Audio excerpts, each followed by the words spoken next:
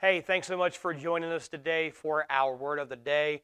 We are going to finish up this week by looking at Ecclesiastes chapters 8 and 9.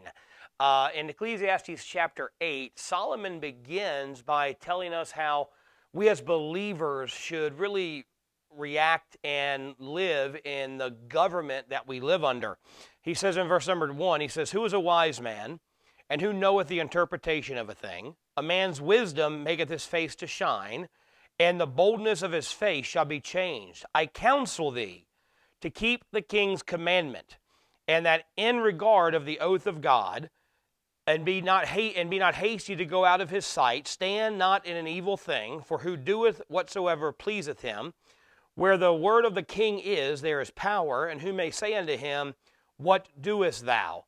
Whoso keepeth the commandment shall feel no evil thing, and a wise man's heart discerneth both time and judgment." Now, when he's talking about the king here, he's not talking about God as our king. He gets to that, but he's really literally talking about whoever's government control we are under. And here's what he says: obey the laws, obey the government, obey whoever is in control of you, because God has placed them there for a purpose. Now, he does put some limits on it. You know, he says, don't stand in an evil thing. If your country or your government or whatever you're under, if they are trying to get you to do evil, then we are to resist that. There's a story I read recently about a Christian who served in the Nazi Germany armed forces during World War II. He was a believer, a strong, devout believer, and he was a code breaker and a code maker, and so he helped with the intelligence, and a lot of the times he was to give orders from Adolf Hitler to other generals to really annihilate the Jewish people. And he was bothered by that, rightfully so. As a believer, it bothered him what he was being told to do. So he refused to do it. I mean, he acted like he was doing it. He gave different orders, and he actually was able to save thousands of Jewish people and get them out of Germany before they were captured and put in concentration camps. Now, he was captured. He was discovered. They brought him up on charges of treason, and he stood before a judge, a German judge, and the judge really just blasted him for his belief in God and said, the only thing that Christianity and socialism has in common is that they demand the whole man. And he asked him, he goes, you need to tell us now where your allegiance lies.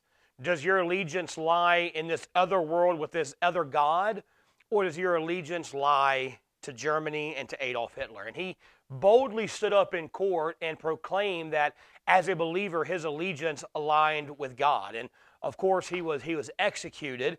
But he stood for his faith in a difficult situation. And that's what Solomon's telling us to do. As believers, you know, we are to obey the laws of our government, obey the laws of the land, unless it calls us to do evil. But if we do disagree with the king, if we do disagree with the ruler, there's nothing wrong with letting that be known, but do it in a right way. Do it in a way that honors God and doesn't disgrace the name of Christ. And he says this is why in verse 6. He says, because every purpose there is a time and judgment, therefore the misery of man is great upon him. He says, look, you are in the place you are right now. You are under the control of the leaders you have over you right now, whether it's a political leader, whether it's a parent, whether it's a boss. You are there because God has placed you there for a purpose. And we don't know what that purpose is. So our job is to understand God has us where we are for His honor and for His glory. We don't understand it. It's just our job as believers to live a life that is honoring and glorifying to God. Then he says in verse 12, he goes, though a sinner do evil 100 times, and his days be prolonged, yet surely I know that it shall be well with them that fear God, which fear before Him. But it shall not be well with the wicked, neither shall he prolong his days, which are as a shadow. He says, look, yeah, we have to obey the government and we have to respect the authority over us, whether it's a parent or a boss or whatever it is, but our first loyalty is to God.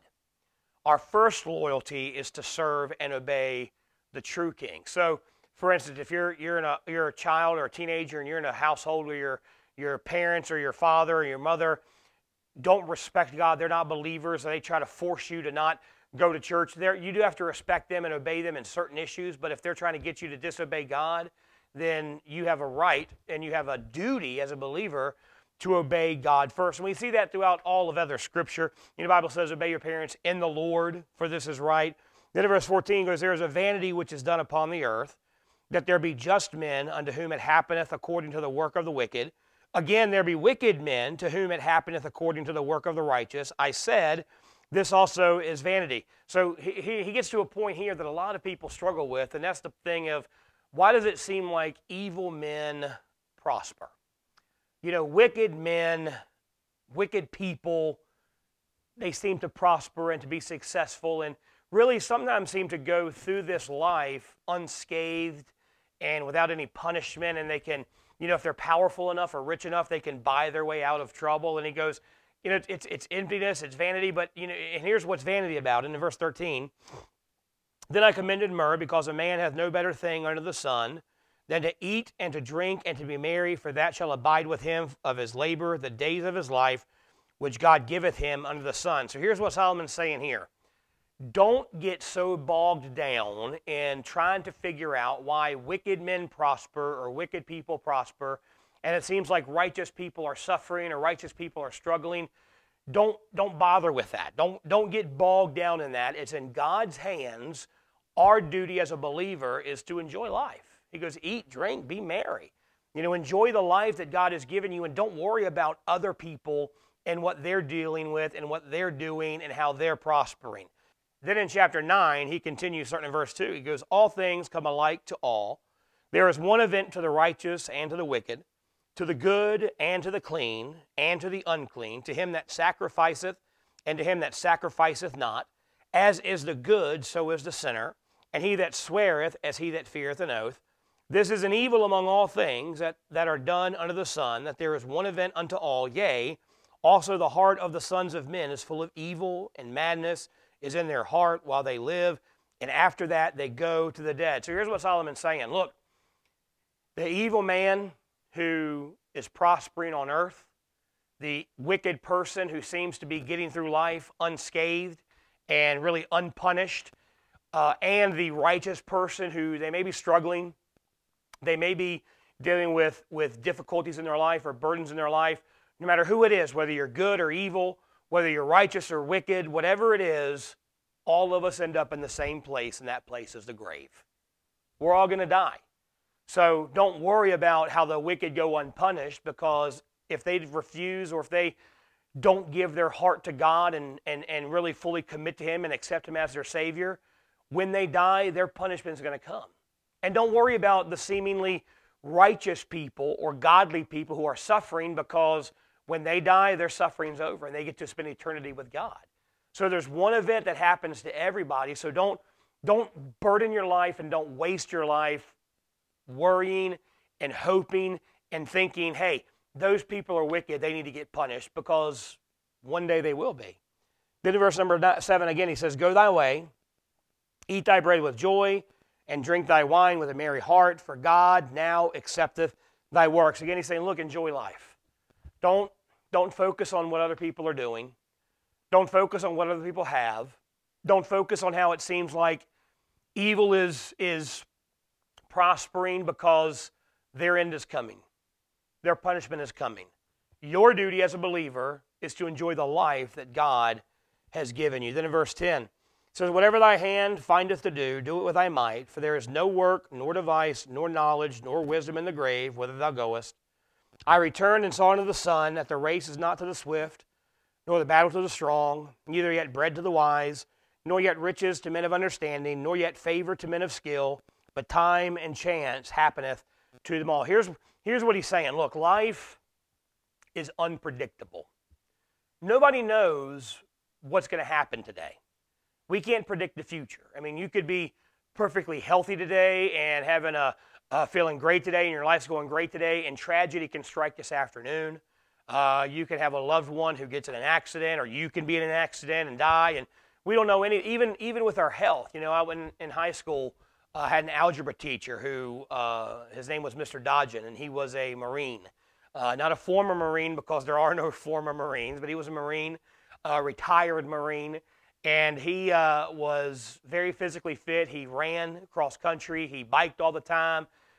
He was, when I knew him, he was probably in his late 40s, early 50s, but he was very healthy. And then one day he's riding his bike and had a massive coronary and died. We don't know what's going to happen tomorrow. Nobody can predict the future. So here's what he's saying. Give 100% to what God's given you now. Because you don't know what tomorrow is going to bring. You may not have tomorrow. Look, you may not have time tomorrow to spend with your spouse and enjoy life. So do it today.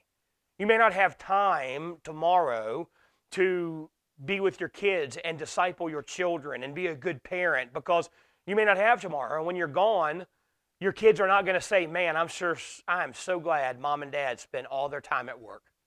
I'm so glad mom and dad spent all their time watching Netflix or whatever. They're going to say, man, I wish mom and dad would have spent more time with me. I wish I'd had more time with my parents. Maybe your spouse will say, man, I'm so glad my husband, put in 60, 70, 80 hours a week at work and never took a vacation and never took me on a date. Man, I'm sure glad he did that. No, she's going to say, man, I wish I had more time. I wish he'd have spent more time with me while he had it. So God's saying, give 100% to your life today because we don't know what tomorrow is going to hold. Then he finishes up chapter 9. He says, there was a little city and few within it, and there came a great king against it and besieged it and built great bulwarks against it. Now there was found in it a poor wise man, and he by his wisdom delivered the city, yet no man remembered that same poor man. Then said I, wisdom is better than strength. Nevertheless, the poor man's wisdom is despised, and his words are not heard. The words of the wise men are heard in the quiet, more than the cry of him that ruleth among fools. Here's what he's saying. The loudest person doesn't always mean they're the wisest person. Usually the fool is the one who's talking loudest and trying to get their point across. Wisdom whispers. Doesn't shout, doesn't yell. It whispers to us. It's like the story of Elisha.